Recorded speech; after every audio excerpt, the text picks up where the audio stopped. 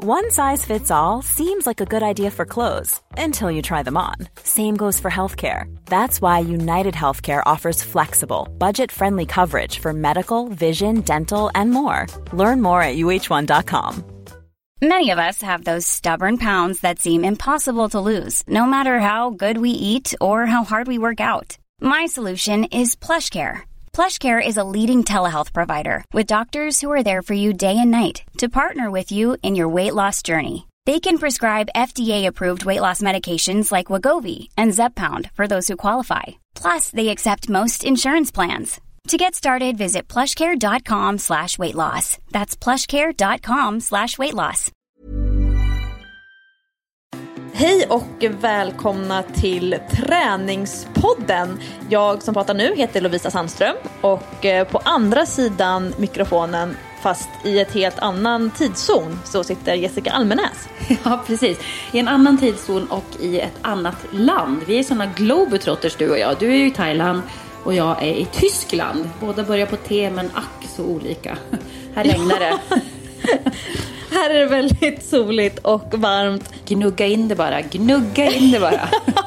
Äsch, jag blir inte alls avundsjuk när jag ser dina bilder som du lägger ut. Fy 17.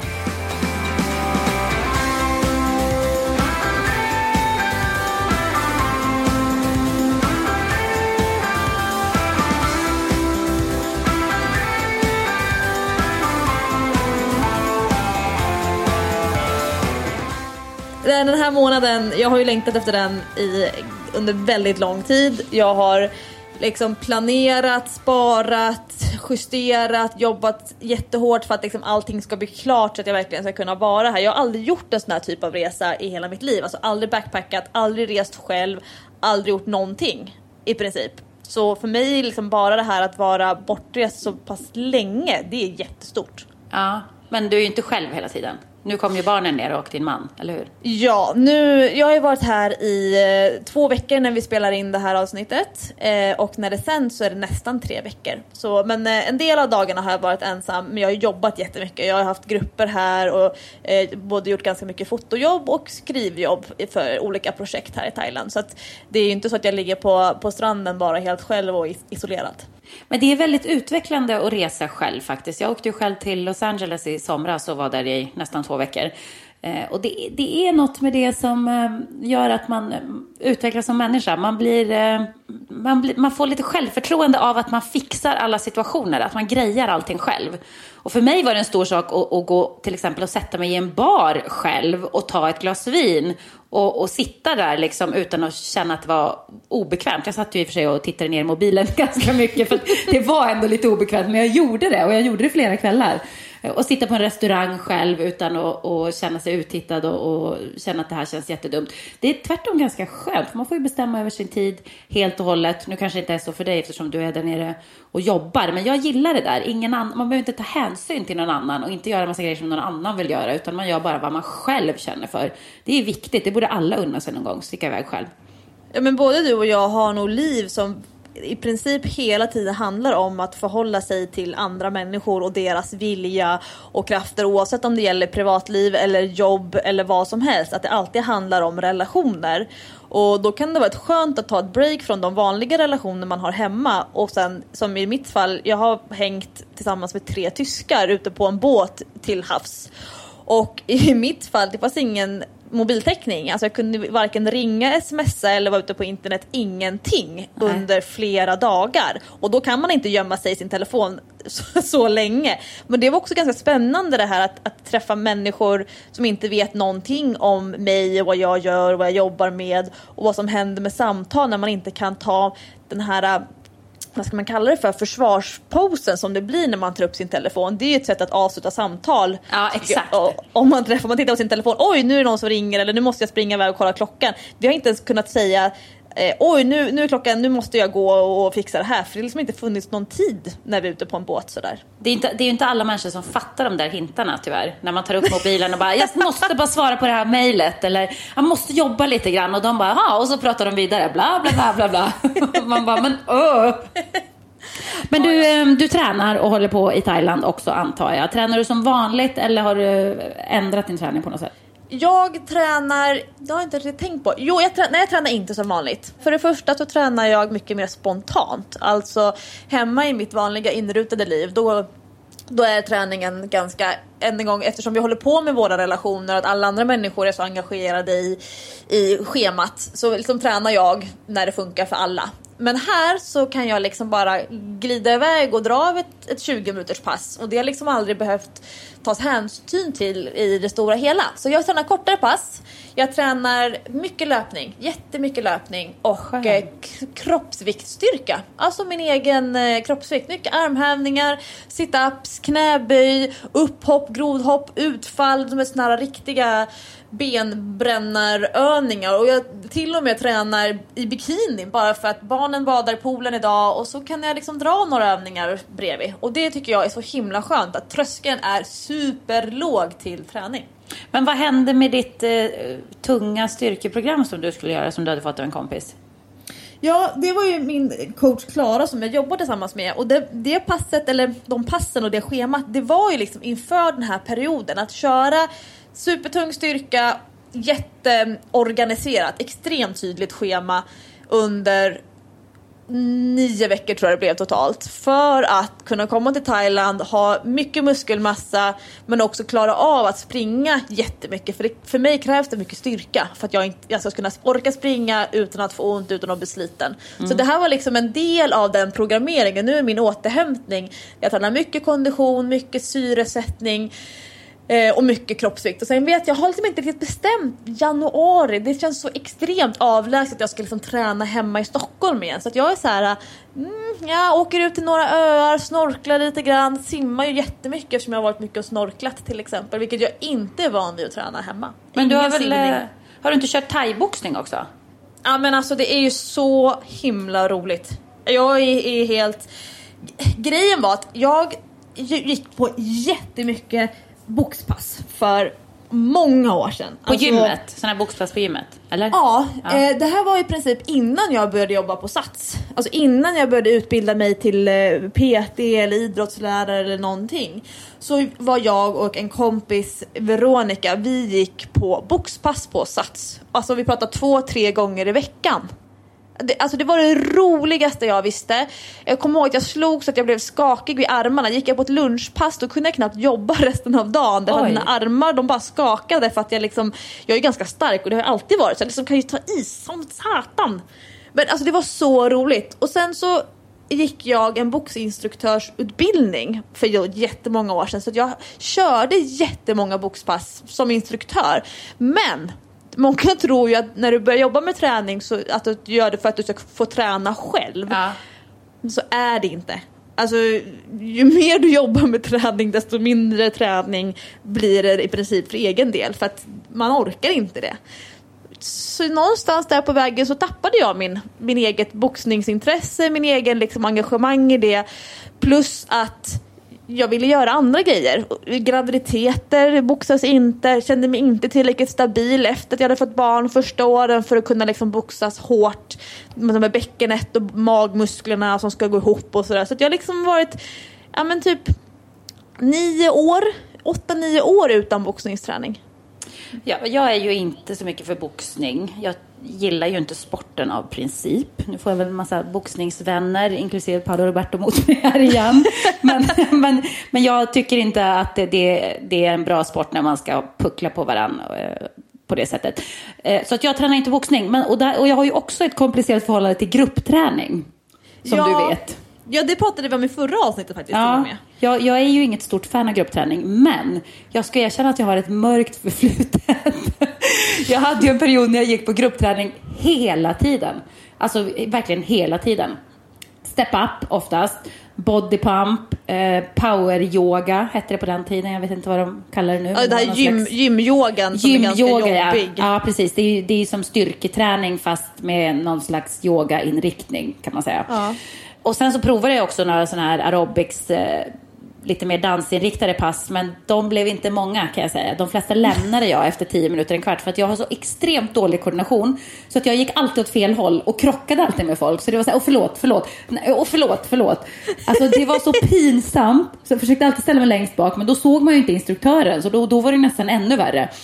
Alltså, det är svårare. Ja, så det där var inget för mig. Men jag hade en period när jag kanske inte hade det sundaste träningsbeteendet. När jag var ganska besatt av att träna. Då kunde jag gå på 2 gruppträningspass om dagen. Alltså jag var helt störd. Jag bodde på gymmet. Jag gick på ett sånt här kvällsöppet gym. Det är dygnet runt öppet gym. Så ibland kunde jag få för mig så här 11 på kvällen. Nej, fan, jag måste köra ett pass till. Gå till gymmet, börja 11:30. Ställa mig på den här trampmaskinen eller på löpbandet och bara köra en timme, 1,5. Komma hem 1:00. Det är ju inte normalt. Så att jag tränar inte på ett sunt sätt då. Men då gick jag på mycket gruppträningar. Nu har jag liksom tappat det. Men vi pratade väl om förra avsnittet att det är inte så himla trendigt heller. Nej, men nu blir jag nyfiken på vad var det, om man bortser från det osunda att träna många pass, men vad var det som lockade dig liksom till gruppträningen? Vad var det som du gillade med gruppträningen som drog dig dit? Alltså det jag gillade var ju lite samma princip som att jag idag har en PT. Att någon annan talar om för mig vad jag ska göra. Och att någon annan pushar mig att göra det kanske lite hårdare än jag hade pushat mig själv. Det tror jag var grejen. Att höja din gräns. Ja, jag tyckte nog om att träna med instruktören. Jag tyckte inte så mycket om att träna med andra. Jag gillar inte att träna med andra. jag tränar helst själv. Men jag har gärna med mig en instruktör eller en PT eller något som kan pusha mig till att göra saker som jag inte hade gjort annars. Och som kan lära mig nya grejer som man kan lära sig på ett grupppass som jag kanske inte hade tänkt ut. När jag tränar själv i gymmet så kan det bli ganska enformig träning. Jag har några övningar som jag kör hela tiden, men jag är ganska dålig på att hitta på nya övningar eller använda nya maskiner. Så att för mig är det väldigt bra att ha någon som säger, nu gör du det här. Så man skulle alltså kunna säga att när du inte hade råd med PT, då gick du på gruppträningen. Ja. När du fick råd med PT, då var det som att det tog den platsen i hjärtat som gruppträningen har haft tidigare. Ja, precis. Men jag kan sakna det ibland, för jag tyckte egentligen att passen var rätt roliga faktiskt.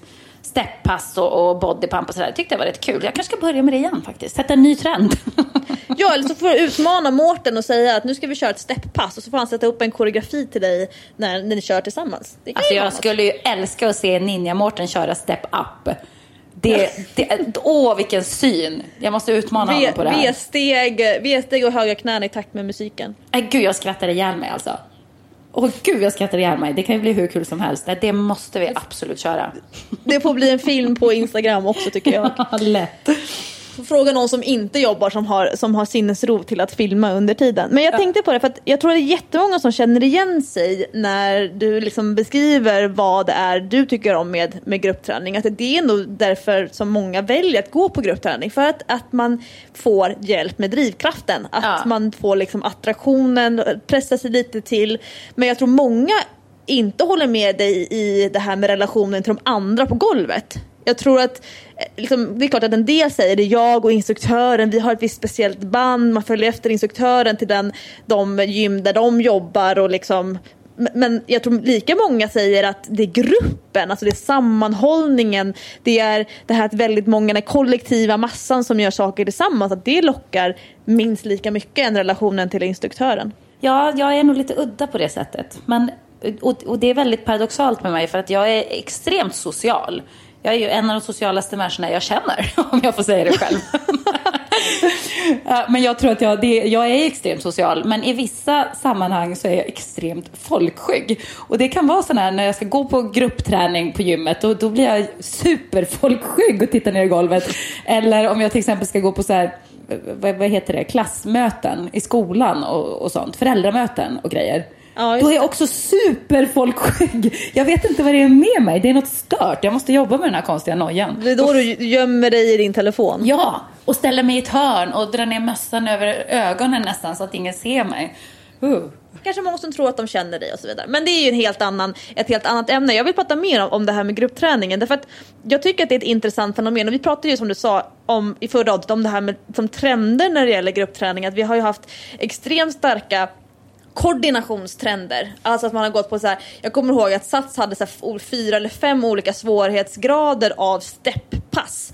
Alltså att det var liksom step bas, step utan hopp, step med hopp, step avancerad, step jazz step. Alltså det var ju liksom så många olika twister av steppklasser till exempel. Men tittar man på ett gruppträningsschema nu så är det knappt så att step finns som gruppträningsform. Så det har ju liksom verkligen skjutit ut, medan nu så finns det ju, om man tänker att liksom det som tog över efter STEP, det var alla de här gruppträningsklasserna. Alltså att man styrketränade i grupp. Och den trenden gillar ju jag på många sätt. För att det får många av de kvinnor som jag jobbar tillsammans med, som inte vågar vara i gymmet själva, att ändå liksom lyfta vikter. Sen kanske inte är de tyngsta vikterna, men det är ändå någon form av styrketräning. Men förra året, då såg jag en väldigt stark trend till dels gruppträning utomhus. Alltså att man inte är på gymmet längre. Just det har jag också sett. Det är många av mina kompisar som tränar så. Yoga, men militärträning har ju funnits länge. Men yoga, cirkelträning och det som nu också har kommit jättemycket, det är ju löpträning i grupp. Ja. Alltså att dels att man springer, alltså jag kan ju möta, när jag springer ner i Tanto, det kan komma 90 pers i såna här likadana västar som kommer från någon gym som har liksom haft då en sån här gruppträning fast löpare. Som springer varv på varv runt i Tanto till exempel och springer någon form av intervaller. Det tycker jag är supersympatiskt eftersom jag upplever att det är många som löptränar lite fysiskt. Lite det här att man joggar samma runda varje gång. Alltid ensam. Ner med blicken om man möter någon som man känner igen. Och liksom inte det här, precis som att när de tränar i grupp på gymmet eller i gruppträningssalen kör de jättehårt för inspirationen. Och sen så när de ska ut och jogga en gång i veckan, då är det som att det liksom faller ner lite grann i nivå. Men löpgrupper utomhus, svinbra. Och samtidigt också löpstyrka i grupp. Alltså att man kan gå till ett gym och faktiskt få styrketräning anpassat för löpning med en välutbildad coach. I love the trend. Det är jättebra. Jo, men det är roligt. Jag tycker det är sympatiskt med den här utomhustränarna också. Jag tycker det är härligt att man flyttar sig ut från gymmets 4 väggar, om man säger så. Men gruppträning, nej, det är nog fortfarande inte för mig alltså. Tyvärr.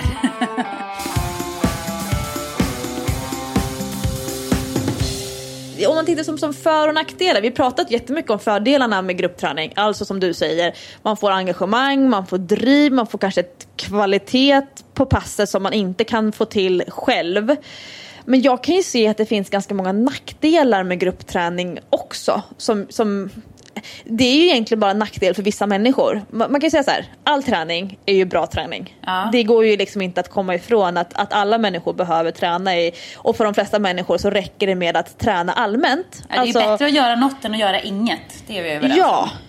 Men jag kan ju se en liten, jag ska säga lite grann som ett litet grus eller lite grann att man så här försummar sin egen motivation. Jag brukar göra en liknelse när jag föreläser om träning, till exempel så här, den bästa träningsformen, den mest effektiva träningen. Människor gillar ju att höra det när företag anlitar mig. De vill ju ha liksom universallösningen. Ja. Och då när man pratar om gruppträning så egentligen så kan jag se att välja träningsform utefter vad gymmet har för gruppträningsschema. Alltså, det här är ofta när jag frågar människor om tränar och så säger de så här, på måndagar då tränar jag core och spinning, på onsdagar så är det yoga och på fredagar så är det cirkelträning. Men är inte det jättebra? Du har ju en variation i träningen, du kommer inte att bli trött på det du håller på med, du får lite av varje. Jag tycker det låter kanon. Vad är det som är negativt med det? Nej, men jämför det med att åka till Arlanda och så tittar du på avgångstavlan. Och så ser du så här, måndag klockan 19 då går ett plan till Paris. Onsdag klockan 15 då kan du åka till Riga. Ja. Och visst, det är ju jätteroligt att resa. Det är jätteroligt att träna. Men om du har en förväntan på att den resan som du ska göra ska ta dig till Paris.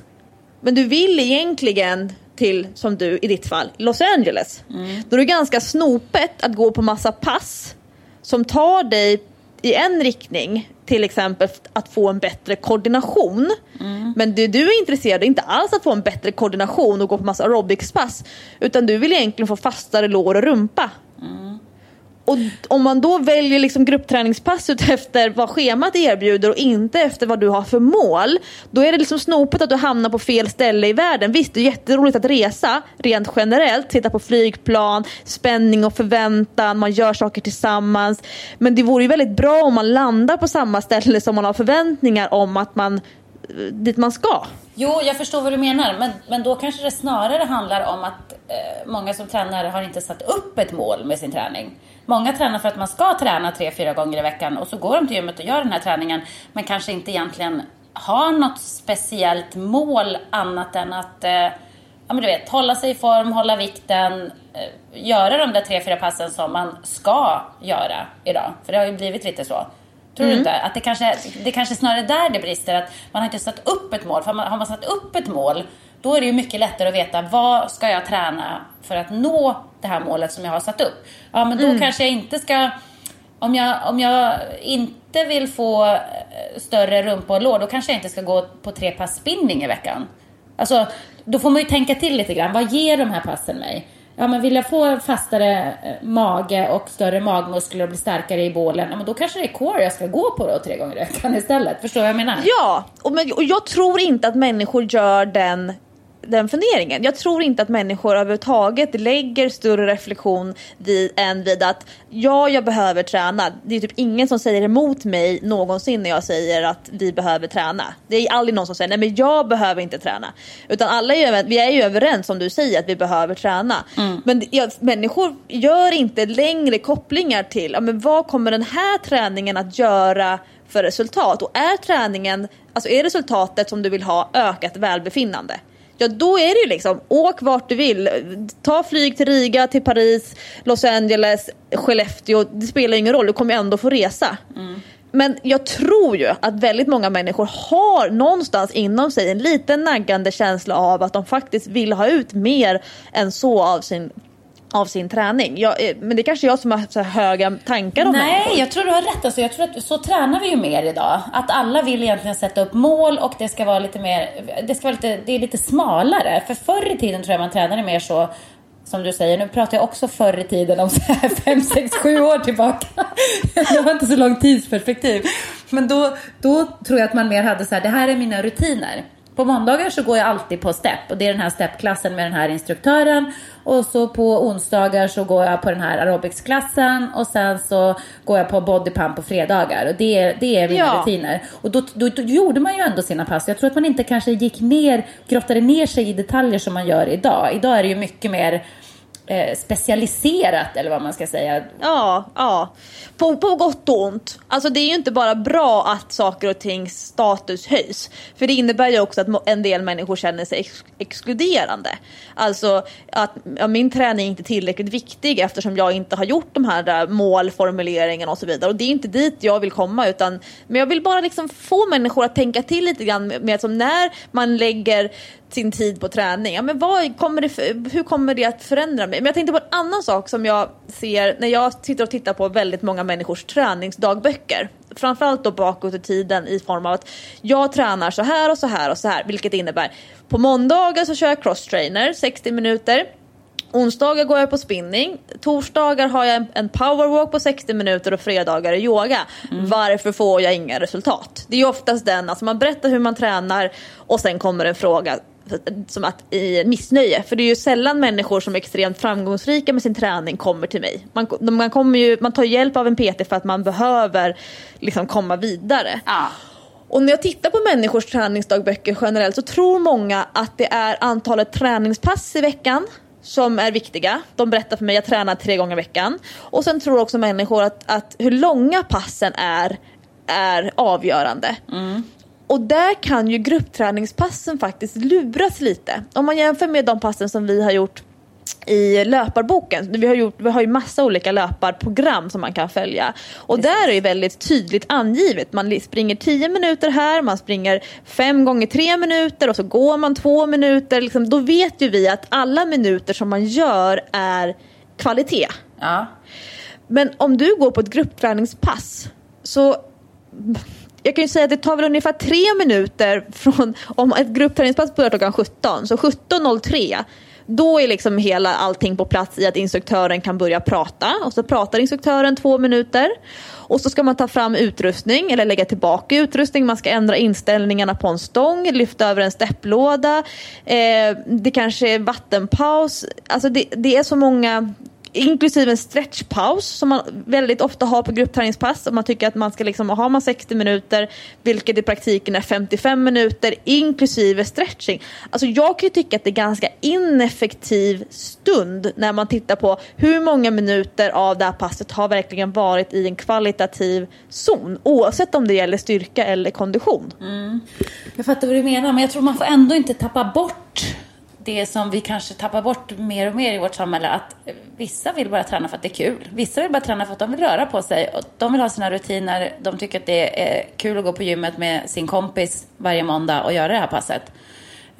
Och det måste man ju också få göra. Det är ju faktiskt också träning. Även om den, som du säger, att det blir lite bortkastad tid. Fast det är det ju ändå inte. Det beror ju helt och hållet på vad man vill uppnå. Ja. Och det är ganska intressant. Jag tycker du sätter fingret på det väldigt bra där när du säger att det beror på. Och det är väl det som du och jag generellt liksom. Vi svarar ju ofta och kommer ofta fram till att det beror på vem personen är. Men jag vill ändå sätta upp ett finger här i luften för människors förmåga och drivkraft i att vilja kanske ha lite mer. Men du och jag får liksom, vi kan ju mötas från olika håll där, och du kan få stå på motionärernas sida. Ja, nu försvarar jag den glada motionären lite grann, kände jag. För jag är ju själv inte alls den typen. Jag är ju inne och rotar i detaljer och vill ha tydliga mål och hur jag ska uppnå dem och så. Men jag tycker ändå att man får inte glömma bort att det finns faktiskt folk som tränar på det glada motionärsättet. Och det är ju också bra, för det är ju ändå träning, man rör på sig. Det är ju ändå vad vi på något sätt vill uppnå med den här podden. Motivera och inspirera till att folk ska röra på sig. Och ju mer människor är stillasittande, ju mindre de rör på sig i vardagen, desto viktigare är att de tränar. Och då får vi säga att då spelar det ingen roll vilken träningsform man väljer. Om man inte väljer boxning, för då säger Jessica att det är ajabaja. Nej, säger Jessica. Däremot så har däremot har Jessica fått lite ny träningsinspiration. Jag tror jag ska prata om mig själv i tredje person. Det är sympatiskt. Det är lite Zlatan över det. Eller hur? Ja, men då kan jag säga, just som Lofsa brukar säga. Så citerar jag mig själv lite grann. Precis. Åh gud, vilken hybris vi har. Nej, det kan du få köra på det föräldramötet nästa gång. Då kan du ställa dig upp och säga, jo men Jessica Almenäs, hon har en sak hon vill framföra här. Usch, vad hemskt.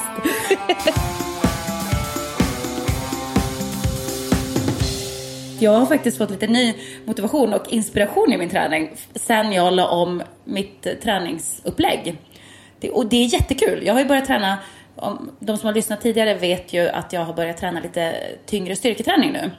Ja, jag har ju bearbetat dig ganska länge, så jag känner att du inte riktigt lyfter fram credden här till Lofsan över. Ja, nej, du har det. Jag vet, du har tjatat på mig. Och jag har varit som en liten tjurig unge. Jag vill inte bli en biff. Jag får så stora muskler. Jag kommer inte orka springa. Men det här med att jag kommer inte orka springa, det tycker jag ändå är ett relevant argument när man ligger i loppträning. För att nu när jag tränar tyngre styrka så löpningen blir ju lidande. För att jag pallar inte av att göra lika långa pass. För att jag får mjölksyra. För att musklerna är skittrötta och jag har träningsvärk. Och jag pallar inte att springa lika snabbt som jag brukar. Men du ligger ju inte i loppträning nu. Nej, precis. Det är ju det jag menar. Så att nu, det är därför jag ska lägga tid på det här nu. Och det är skitkul. Vet du vad? Jag kör varenda pass. Så att jag har så ont i kroppen så jag nästan skakar. Jag får spränghuvudvärk för att jag tar i så mycket. Dödssvettig. Och så har jag träningsvärk. Jag har konstant träningsvärk. Hi, I'm Daniel, founder of Pretty Litter. Did you know cats tend to hide symptoms of sickness and pain? I learned this the hard way after losing my cat, Gingy. So I created Pretty Litter, a health monitoring litter that helps detect early signs of illness by changing colors, saving you money and potentially your cat's life. Pretty Litter is veterinarian developed, and it's the easiest way to keep tabs on your fur baby's health right at home. Go to prettylitter.com and use code ACAST for 20% off your first order and a free cat toy. Terms and conditions apply. See site for details. One size fits all seemed like a good idea for clothes. Nice dress. It's a t-shirt. Until you tried it on. Same goes for your healthcare.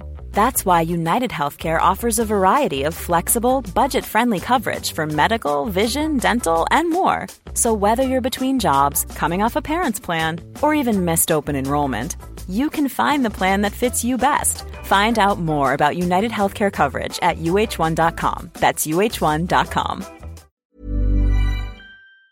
Det är så skönt.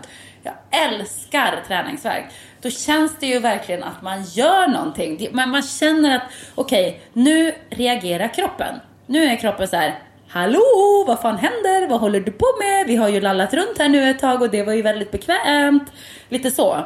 Och det är du har väl saknat den här kicken? För den här kicken fick ju du av löpträning förut, för några år sedan. Och sen har jag nu har jag hållit på med löpning rätt länge. Och jag kände att jag behöver lägga in någonting nytt nu för att få tillbaka motivationen lite grann i träningen.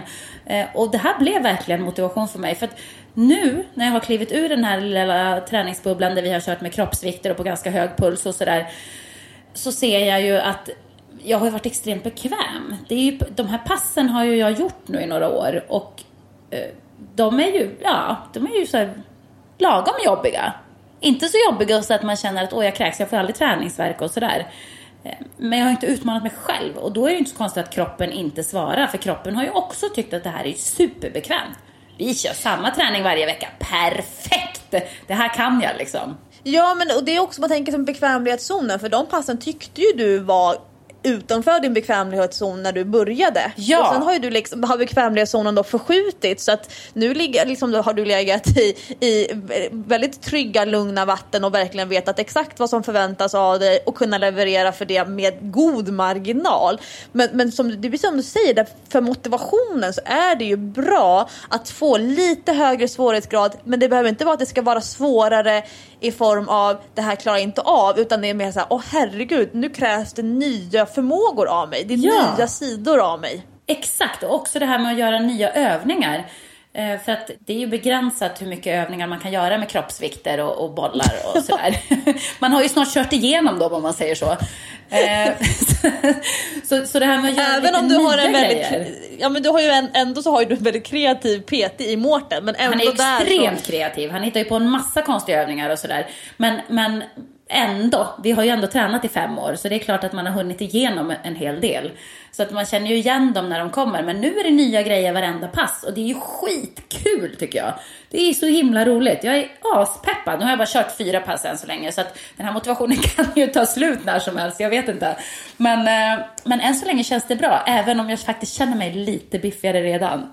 Är det inbildning? Eller tror du att det kan vara så? Nej, det är inbildning. Det är ingen som skulle kunna märka det utifrån. Utan det är bara en känsla som du får.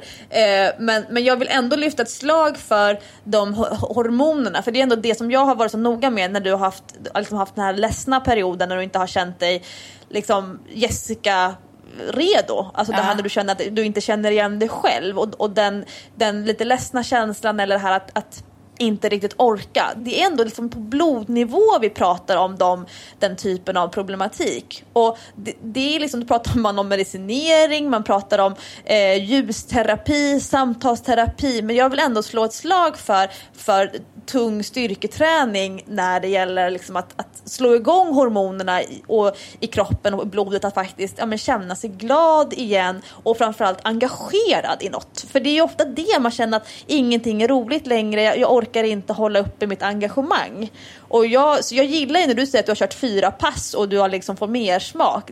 Jag blir väldigt varm inombords när du säger det. Ja, nej, men det är faktiskt skitkul helt enkelt. Det känns jättebra. Jag har ju kanske inte, när jag har varit lite sänkt och hjärntrött som jag kallar det, kanske inte riktigt haft orken och motivationen att sticka ut och göra ett 2-milspass. Det har tagit för mycket kraft liksom. Men det här känner jag att jag kan fokusera min kraft, och det är ganska skönt att få ut den i att lyfta tungt eller göra tunga grejer på gymmet på något sätt. Och då gör jag det i 45 minuter, och det är ganska skönt efteråt, för man får ur sig massa grejer också. Jag gillar det. Jag såg någonting på Facebook som jag läste in väldigt mycket mer i än vad det kanske var menat när du säger frustration eller att få ur sig saker. Du efterlyste en sängleverantör. Ja, just det. Och jag vet ju att du väntade ju på sängar, för du håller ju på och flyttar. Men det var ju länge sedan du väntade på dina sängar. Så nu tror jag att du har någonting i dig som är lite irritation, som du gillar att få ut i styrketräningen. Lite irritation. Alltså det är en underdrift. Den här flytten, den håller på och driva mig till vansinne. För det första så är ju jag en sån här jobbig person som ska klara allting själv. Jag har väldigt svårt för att be andra om hjälp. Så att jag bestämde mig för att jag har flyttat nu det senaste veckan, kan man väl säga. Och då har jag ändå erbjudit mig 3 gånger att jag skulle hjälpa dig. Ja, men nu är ju du i Thailand. I Thailand. Jag har ändå stått och spänt mina lyftarmuskler och sagt att de här armarna, de kan bära tunga saker. Ja, nej, men så nu gjorde jag ju inte det, utan jag skulle klara det här då. Så jag hyrde en bil, någon slags liten lastbil, och börjar alltså flytta 60 kartonger, varav kanske 15 är fulla med böcker. Jag har extremt mycket böcker som jag har packat superdumt, för jag har packat hela kartongen full med böcker. Och de kartongerna är så tunga så att men de går ju knappt att lyfta. Jag gör likadant när jag flyttar. Nej, men jag är hopplös. Så nu har jag alltså flyttat de här 60 kartongerna själv. Sen fick jag hjälp av en kompis. Efter mycket om och men vågade jag fråga en kompis om han kunde hjälpa mig med några möbler som jag inte kunde lyfta själv för att de var för otympliga. Så det gjorde han då och hjälpte mig med det. Men sen har jag beställt en massa möbler på internet också. Och det har varit väldigt råddigt. De har kommit i massa olika försändelser och tillfällen. Och jag men för du ska ju flytta från en liten lägenhet till en... Alltså jag har förstått det är bra mycket större. En dubbelt så stor. Så att det är ju lite skillnad. Och det är ju roligt också när man flyttar. Om man har möjlighet och råd att köpa lite nya grejer. För då blir det ju... Ja, men det blir som en nystart. Och jag behövde en nystart i livet. Verkligen. Så att jag har köpt i princip allt nytt. Jag har kanske tagit med mig någon byrå och någon bänk och sådär. Men det är väldigt lite grejer jag har tagit med mig. Men de har kommit i alla fall lite då och då. Och ofta så har det dröjt några veckor mer än vad det skulle dröja. Och så skulle jag till slut då, efter mycket om och men och tjafs och strul med budfirma och möbelfirma, så skulle jag då få hem min soffa, våningssäng till ungarna, matbord och min egen dubbelsäng. Ja, det kommer hem i ett svep en dag. Eller först fick jag sitta och vänta en dag i 4 timmar. Det kom inga möbler. Perfekt. Då var jag inte nöjd, kan jag säga. Sen nästa dag, då kom det i alla fall. Bygger allting själv också. Kan själv, fixar, klarar mig själv. Ja. Så jag byggde först en soffa. Så byggde en våningssäng. Jag kan inte rekommendera någon som lyssnar på det här att bygga en våningssäng själv. För det var svårt. Det spelar ingen roll hur lång man är. Nej, det var nästan omöjligt. Och sen få upp den. Man bygger den liggande och sen lyfta upp den där ensam. Det var inte heller lätt. Men Dylan var där, min 6-åring. Han var sjukt imponerad. Han stod och skrek så här: min mamma är starkast i hela världen! Jag har världens starkaste mamma! Han kunde inte släppa det här på flera dagar. Han bara, mamma, gud vad du är stark alltså. Snacka om att min självkänsla bara boom, sköt i höjden. Ja, verkligen. 6-åring tycker att du är stark. Men i alla fall så byggde jag matbord och allting och höll på att greja. Sen ska jag då skittrött efter att ha hållit på med det här en hel dag. Klockan är 12:30 och jag tänker så här, jag sover på soffan. Så pratar jag med min kille i telefon. Han bara, nej men gå nu och bygg sängen, det är lika bra, det går skitfort så här. Och han skulle vara med mig i telefon och vara så här, stöd på avstånd. Ja, jag går in. Ska öppna sängen och så börjar jag så här, den i 4 olika delar. En sängstomme, en tjock madrass, en lite tunnare madrass och en gavel. Öppna sängstommen, titta på sängen. Men vänta nu, den här sängen är lila. Jag har beställt en grå säng. Och då är jag så trött så jag tänker så här, men jag bygger bara ihop den här lila sängen. För att jag orkar inte, men den är skitful. Alltså den är lila och den är skitful. Öppnar den stora madrassen, den är också lila. Så öppnar den lilla madrassen och gaven och de är grå. Och då bara känner jag så här, det här går ju inte. Jag kan ju inte ha en lila och grå säng. Alltså halva sängen är grå, halva är lila. Nog för att jag kan vara lite så urflippad, men det är lite för flippat för mig också. Så jag... klockan över 1 på natten. Ja, men klockan är över 1 på natten och jag typ håller på att bryta ihop där i telefonen. Så det var ju tur att jag hade mitt telefonsällskap, för annars så hade jag nog fått något slags utbrott och kastat ut det där ur balkongen eller någonting. För jag var inte nöjd. Och sen har jag hållit på att strula med det här. Och då vet jag, för att chauffören ringde mig nämligen på morgonen den dagen sängarna skulle komma och sa, det står 2 dubbelsängar här i ditt namn. Du ska väl bara ha en? Ja, jag ska bara ha en. Och så säger man, är de likadana så att det blir rätt? De är exakt likadana, sa chauffören. Så vi tar bara med oss den ena sängen och lämnar den andra. Ja, de var ju uppenbarligen inte exakt likadana. Så då var det så irriterande, för att på morgonen efter så ringer jag direkt chauffören och säger, vet du vad, det blev fel. Du tog mig fel säng. Så att om du bara kan komma och hämta den här och köra ut den sängen som är rätt, som står på ert lager istället, så har vi ju löst den här grejen. Ja, men nej, så går det inte till. Du får ringa till möbelfirman och göra en reklamation. Jag bara, fast varför då? Sängen står ju på lagret. Du tog fel säng av de 2 som stod där. Det är bara att hämta den rätta. Nej, det går inte. Vi får inte göra så tyvärr. Så du ska sitta i telefonköer till Trademax och göra någon slags reklamation på det här. Och det ska handläggas. Och jag får hem ett mejl. Det här kommer att ta mellan 1 och 14 dagar. Och då flippar jag totalt. Ska jag vara utan säng i 14 dagar? Ska jag vara utan säng i jul? Vad är grejen? Nej, men då får jag veta att det är så här gången är, helt enkelt. Så efter mycket om och men så orkar inte jag med det här längre. Så nu skiter jag i den här lila sängen och beställer en annan säng från ett annat företag som kommer hem på tisdag. Inga konstigheter. Och så skickar jag tillbaka den här sängen. Allmänäskortet funkar inte heller i ett sånt där sammanhang. För det tänker jag, om jag hade varit känd, då hade jag ju dragit, just när det blir sån där frustration och i säng, jättemycket pengar, då hade jag ju dragit kändiskortet. Ja, jag har ju lite svårt för att dra kändiskortet. Jag har ju aldrig varit en sån som går före kön på krogen och säger så här, hallå, jag vet inte vem jag är, utan jag ställer mig där lite snällt och så hoppas att någon kanske eventuellt ser mig och känner igen mig och vinkar fram mig. Eller annars så står jag snällt i kö. Jag är tyvärr lite sån. Eller det kanske är bra också att man har lite fötterna på jorden. Men i det här läget så verkar det som att möbelföretag, de bryr sig inte så mycket om vad man heter. Då kan vi ju säga, vi kan ju dra några slutsatser där. 1, du kommer aldrig mer bygga ihop en säng när du har fått den här nya sängen, vill säga. Ja, alltså i alla fall inte en våningssäng kommer jag aldrig mer att bygga själv, det kan jag säga. Och jag kommer vadå? Säg. Ja, men nummer 2 tänker jag, du kommer aldrig mer att flytta. Jag kommer aldrig mer att flytta. Jag har så ont i kroppen. Alltså jag har varit så mör och trött. Och du vet så här, man har så ont i hela kroppen så att man bara går runt och grinar. Utan att man ens är ledsen. Man är bara så himla matt. Så jag bara så här, helt förtvivlad har jag varit. Så flytta, det blir det inte på länge. Och nästa gång så tänker jag ta ditt råd. Antingen så drar jag dit dig med stora lyftmuskler. Eller så anlitar jag helt enkelt en flyttfirma. Och nu, vet du vad, när jag pratar om det här, Lovisa, så blev jag så upprörd. Så att jag sitter här och är helt så här röd i ansiktet. Och du hör hur jag pratar. Lite med andningen i halsgropen och inte i magen. Puh. Du har inte bearbetat färdigt det här än, låter det. Nej, som. men alltså såna här grejer, nu är vi inne på din käpphäst här, friktion i livet. Jag hatar friktion. Om jag har beställt grejer på nätet och har fått ett datum när de ska levereras, då ska de levereras det datumet. Ja. Och det ska inte vara något konstigt, det ska vara rätt grejer man får. Bygga ihop det har jag inga problem med, det tycker jag är kul. Jag är lite byggare Bob, har lite snickarådra i mig, så det tycker jag är roligt. Men just det där ska funka. Jag ska inte behöva sitta i telefonkö varenda dag i 2 veckor för att få någon slags besked om vad som händer. Eller för att jag har fått fel grejer. Eller för att, men du vet, vad det än är. För att grejerna inte kommer överhuvudtaget. Det ska inte funka så. Jag håller med dig. Jag håller med dig. Bra. Då kommer du leva resten av livet och dö i en lägenhet på Kungsholmen. Och det kommer vara, alla kommer ha full förståelse för det, Jessica. Vad säger du om mitt brandtal?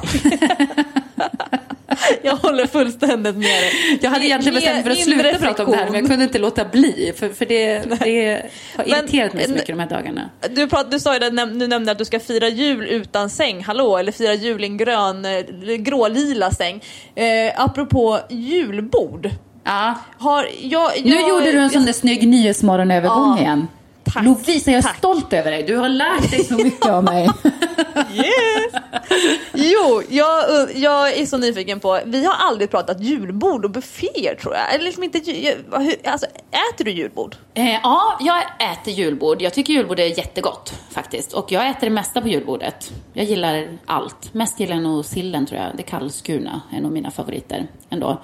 Men jag brukar faktiskt inte gå på så jättemånga julbord varje år. Men jag tycker att det är superintressant att med julbord, med bufféer och hur människor som beter sig liksom, när miljön runt omkring förändras. Alltså hur människor, till exempel när man är ute och reser och man äter hotellfrukost, människor som äter från tallriken på vägen från buffén innan man ens har hunnit sätta sig. Alltså sån här liksom kallas det för social antropologi, att man liksom granskar människors beteende lite grann från sidan om.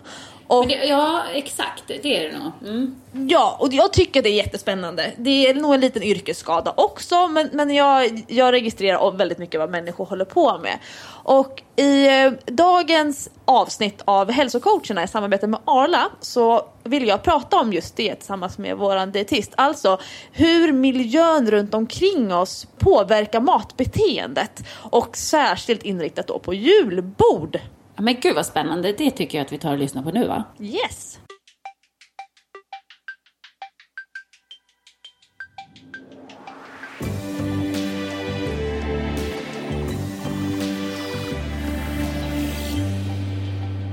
Hälsocoacherna i samarbete med Arla. Varmt välkommen till Träningspodden, Jeanette. Är det så att man är ny lyssnare, kan du berätta lite grann om dig själv? Ja, jag heter Jeanette Steyer och jag jobbar som dietist på en klinik här i Stockholm. Jobbar mycket med IBS och även med vikt och viktnedgång. Jätteintressant ämne. Och vi har haft bra dialoger och vi har fått jättemycket feedback från våra lyssnare som vill höra mer och veta mer om hur du arbetar. Och det tycker jag är extra spännande. Att det är kul att vi engagerar. Ja, vad roligt. Och idag så skulle jag vilja prata om Sverige 2015 ur ett så här, matperspektiv. Alltså vad är det vi ställs inför när vi pratar om mataffärer, restauranger, matbloggar. Vi har en outsynlig tillgång på mat och intryck kring mat. Vad gör det med oss? Ja, det kan man verkligen fråga sig. Det är en jätteintressant fråga. Just det här med att vi har mat i den här delen av världen i alla fall. Tillgång till mat 24 timmar i dygnet hela året runt. Vi kan ju få mat precis när vi vill. Och det är lite intressant då om man tänker vi som människor, som biologiska varelser, vi har ju liksom inte varit i den här situationen förut i våran utveckling. Det är de sista 30-40 åren kanske som det har blivit så här med mat. Och vi har ju liksom en liten annan uppsättning med hunger, mättnad och vi har haft liksom en annan tillgång på mat och det är ju så vi utvecklade. Ja, vi har ju behövt jaga mat tidigare. Vi har ju haft för lite mat i princip. Jag tycker det är så intressant med hunger. Jag ska läsa på lite grann inför det här samtalet. Kan inte du berätta om vad är det egentligen där med hungern? Ja, men hunger är ju en jättestark drivkraft hos människan. Och det är klart, den var ju tvungen att utvecklas att bli en sån stark drivkraft. För det var ju en överlevnad för oss. Om vi hade varit nöjda och glada och liksom suttit framför brasan hela tiden och utan att jaga mat så hade vi ju liksom inte, då hade vi inte överlevt. Utan hunger är ju en av våra starkaste drivkrafter. Men mättnad däremot var ju inte så viktigt för våran överlevnad. Det var ju ganska bra att kunna äta ganska mycket när det fanns mat.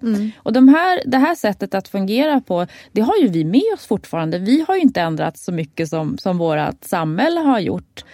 Så det är ju lite intressant det här med när vi har det här urvalet och liksom så mycket mat runt omkring oss hela tiden. Att man kan förstå att vad svårt det är att säga nej också och att det inte springer iväg. Och liksom det här med att lyssna på att man är mätt. Det tar lite tid innan magen signalerar att den är mätt och vi äter ganska fort nu i vårt samhälle. Så att man hinner inte alltid känna det innan man har ätit både 1 och 2 portioner och så är man övermätt istället så man liksom bara orkar knappt resa på sig. Och det är lite det här att lyssna på kroppens signaler, att komma tillbaka till det. Det är inte farligt att vara hungrig. Nej, men det där är intressant. Jag undrar om det är en myt. Jo, men att för att gå ner i vikt till exempel så ska man vara lite hungrig. Att det är tvärtom att det är bra sätt att man märker att kroppen är igång. Stämmer det tycker du? Alltså är hunger en bra signal? Jag tycker att man ska börja med att lyssna lite på och definiera lite så här, är det hunger? Ja, då behöver jag faktiskt fylla på mer energi om jag också har tränat eller gjort saker eller det var länge sedan jag åt. Eller är det sug jag har? För sug kan ju handla om helt andra saker. Att man tröstäter eller man stressäter eller man kanske är törstig, man inte har druckit tillräckligt eller man har tråkigt så då vill man hellre äta lite. Eller man har skapat en vana att varje gång man sätter framför tvn så ska man något att äta, då är man sugen på någonting. Eller om man blir väldigt sugen på kvällen så kan man ju fundera, har jag ätit tillräckligt idag? Eller har jag liksom slarvat idag så att nu kommer det här sockersuget, det här suget på kvällen. Att man funderar lite över sådana känslor. Också funderar över, när känner jag mig mätt? Hur känns det då? När jag är behagligt mätt, hur mycket har jag ätit då? Om jag sitter och väntar en stund efter att ha ätit upp min portion, liksom, kommer den här behagliga mättnadskänslan och jag faktiskt klarar mig på det här? Jag träffar klienter regelbundet som pratar om att överäta. Det här att man äter och sen så borde man teoretiskt sett med sunt förnuft vara mätt. Men man fortsätter äta ändå. Är det ett problem skulle du säga? Ja, det skulle jag säga. Och det kanske har att göra då med våran gamla biologi då. Att vi finns fortfarande framför oss och vi kan fortfarande äta eftersom vi inte har den här mättnadskänslan särskilt starkt. Och det blir en vana och det ser jag många också som... Man har fått en vana att äta lite för mycket hela tiden. Äta lite för stora portioner. Man skulle klara sig faktiskt på mindre. Men det har blivit en vana. Och det var ju lite som vi pratade i tidigare avsnitt om vanor och beteenden. Att börja kartlägga lite sånt om man vill ändra en vana. För att kunna göra en förändring så behöver man fastställa vad jag håller på med idag. Precis. Men nu är det här högaktuellt, det här med att överäta. Därför att det är jul. Och många av oss har julbord, julafton, det är julluncher med släkten i mellandagarna. Det kanske har varit julbord med kollegorna under december. De här bufféerna, vi pratar om outsinliga mängder mat som aldrig tar slut. Det fylls hela tiden på från köket. Vad är det man ska tänka på oavsett, det ringar inte in viktnedgång utan vi pratar om kost för hälsa. Vad är det liksom bufféerna gör för oss? Ja, vad gör de för oss? Jag tycker att man ska det här återigen välja sina stunder. Har man bestämt sig för att jag ska gå på en buffé, det är ett julbord, förstås njuta av det. Inte äta med dåligt samvete igen då. Men man kanske också kan preparera sig lite med att en del går ju att spara sig hela dagen för att man ska gå på ett julbord eller äta en buffé. Och jag brukar säga lite tvärtom. Ät som vanligt på dag så att du inte kommer vrålhungrig till en buffé. För man ska ha ätit lunch innan man går på julbord? Ja, jag tycker det. Om man ska gå på julbord på kvällen. Ät en lätt lunch och en frukt på eftermiddagen. Eller, så att du inte kommer där och är vrålhungrig. För då tappar du lite kontrollen över vad du ska äta. Sen brukar jag, när jag går på buffé och brukar råda andra också, jag slår en vända runt den där buffén och så spanar du in det som du allra mest tycker om. Alltså de riktiga godbitarna som du tycker att det här är ju superläckert. Att reka lite. Precis. Och liksom inte bara börja ena änden och så har man ingen aning om, för då kommer man hela tiden, de har det här och de har det här och det här måste jag också ha. Utan reka först och så tar man det dyraste som finns på buffén. Ja. Det som du inte gör hemma. Ja, för annars är det ju kanske upp mot 5 tallrikar som man ska ha tagit från första till sista vandring som man gör bland borden. Och det är ju sällan allting är gott. Nej men precis, det är ju ofta så. Utan ta de där fina grejerna, det som man inte har hemma. Den liksom, nu när vi pratar jul då, den sillen som du tycker ser mest spännande ut och laxen och liksom skippa så mycket bröd och sånt där. Det kan du äta hemma. Men hur många bufféer liksom lämpligt, om vi pratar över hela året så förstår jag, det är ju en del har den här lunchbuffén att man alltid går och käkar på buffé. Men om man tänker över jul och nyår, alltså hur många bufféer är lämpligt att ta sig an till 100% engagemang? Alltså när skulle du säga att man kan bli lite avtrubbad och lite mer exklusiv i sina urval? När behöver man liksom hålla band på sig? Ja, det var en bra fråga. Jag tycker att när jag har ätit julbord 2 gånger, då känner jag mig nöjd. Ja, du tänker så, precis. Jo, men så, det håller jag med om. Har man gjort det där ett par gånger, då är jag också jättenöjd. Sen så, jag brukar nog mer känna så här, jag vill hellre spara mig lite till sen när det blir julafton och den hemlagade julmaten. Om man nu tänker hela december kan ju vara en så här, en minerad månad hela den. Och kommer man ut på stora bufféer när man liksom, men det är väl lite gott, men då sparar jag mig hellre till det som jag vet är riktigt gott. Man behöver inte äta allt på buffén bara för att det står framme. Nej. Det har vi sammanfattningen. Och så kanske det är över hela livet. Bara för att vi kan få tag på all mat hela tiden jämt så behöver vi inte äta det. Nej, det var väl en bra sammanfattning. Stort tack för att du har varit med här i Träningspodden, Jeanette. Tack ska du ha. Ja, nej, men det där är ju väldigt spännande. Jag tror att överlag så är jag en ganska dålig buffémänniska. För att jag har inte det där i mig att jag ska muffla i mig så mycket som möjligt eftersom jag har ju betalt för det, då ska jag få valuta för pengarna. Utan jag vill bara äta lite av det jag tycker är gott. Alltså äta kanske en normal rätt, förstår du? Kanske inte blanda jättemycket. Så om jag äter julbord, då äter jag en liten tallrik med lite sill och grejer. Och sen så äter jag kanske lite varmt. Och kanske äter köttbullar och Janssons frestelse bara. Alltså, du behöver inte ta korvarna också? Bara nej, jag brukar inte göra det. Och så jag är nog en dålig buffémänniska. Jag får nog sällan valuta för pengarna, om man säger så. Men vet du vad? När jag gick på basketgymnasiet, det här är sjukt. Nu hänger jag ut några här, men jag tänker inte nämna några namn. Men då käkade vi alltid julbord varje år. Ofta åkte vi till Gränna och käkade julbord. Gränna är ett ganska en mysig liten ort i närheten av Jönköping. Jag gick ju basketgymnasiet i Huskvarna. Och då hade jag några kompisar som hade kommit på bästa sättet att käka julbord. Man trycker i sig så mycket man bara kan. Sen går man ut på toaletten, spyr upp det, går ut igen. Och så trycker man i sig en gång till, för då kan man få i sig dubbelt så mycket mat. Nej men herregud. Det här är ju inget man ska rekommendera. Men det här var ju alltså, vi var ju väldigt unga. Det här är ju 20 år sedan, så att jag tror ju inte att mina kompisar som gjorde det då gör det fortfarande, utan det är nog preskriberat. Men det var i alla fall deras taktik för att kunna få i sig så mycket som möjligt av det här gottiga julbordet. För att man blir ju mätt, det tar ju stopp liksom. Ja, och en gymnasiestudent som bor inackorderad eller på idrottsinternat kanske inte har jättemycket pengar, kanske äter ganska så mediokert annars, och tyckte nog att det här var en lyxbuffé utan dess like att få åka till Gränna och äta julbord. Det blir ju rätt mycket snabbmakaroner på oss, om man säger så att ja.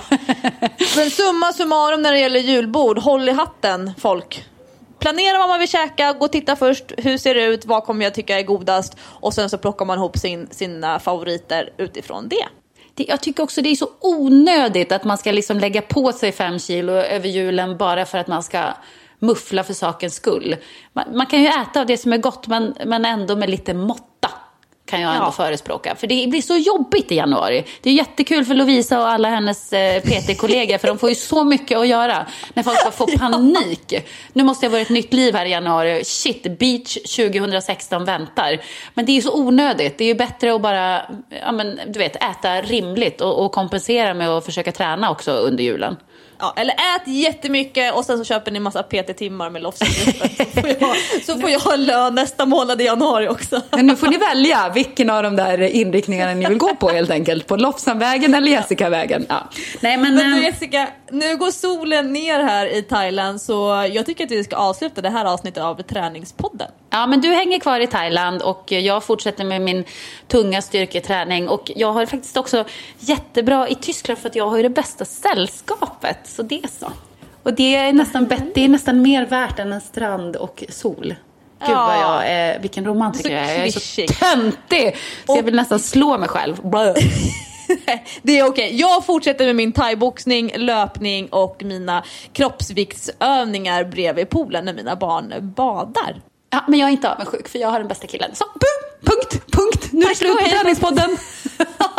Puss. Hej då. Producerat av Perfect Day Media. Hi, I'm Daniel, founder of Pretty Litter. Cats and cat owners deserve better than any old-fashioned litter. That's why I teamed up with scientists and veterinarians to create Pretty Litter. Its innovative crystal formula has superior odor control and weighs up to 80% less than clay litter. Pretty Litter even monitors health by changing colors to help detect early signs of potential illness. It's the world's smartest kitty litter. Go to prettylitter.com and use code ACAST for 20% off your first order and a free cat toy. Terms and conditions apply. See site for details. When it comes to your finances, you think you've done it all. You've saved, you've researched, and you've invested all that you can. Now it's time to take those investments to the next level by using the brand behind every great investor, Yahoo Finance. As America's #1 finance destination, Yahoo Finance has everything you need, whether you're a seasoned trader or just dipping your toes into the market. Join the millions of investors who trust Yahoo Finance to guide them on their financial journey. For comprehensive financial news and analysis, visit yahoofinance.com. The #1 financial destination, yahoofinance.com.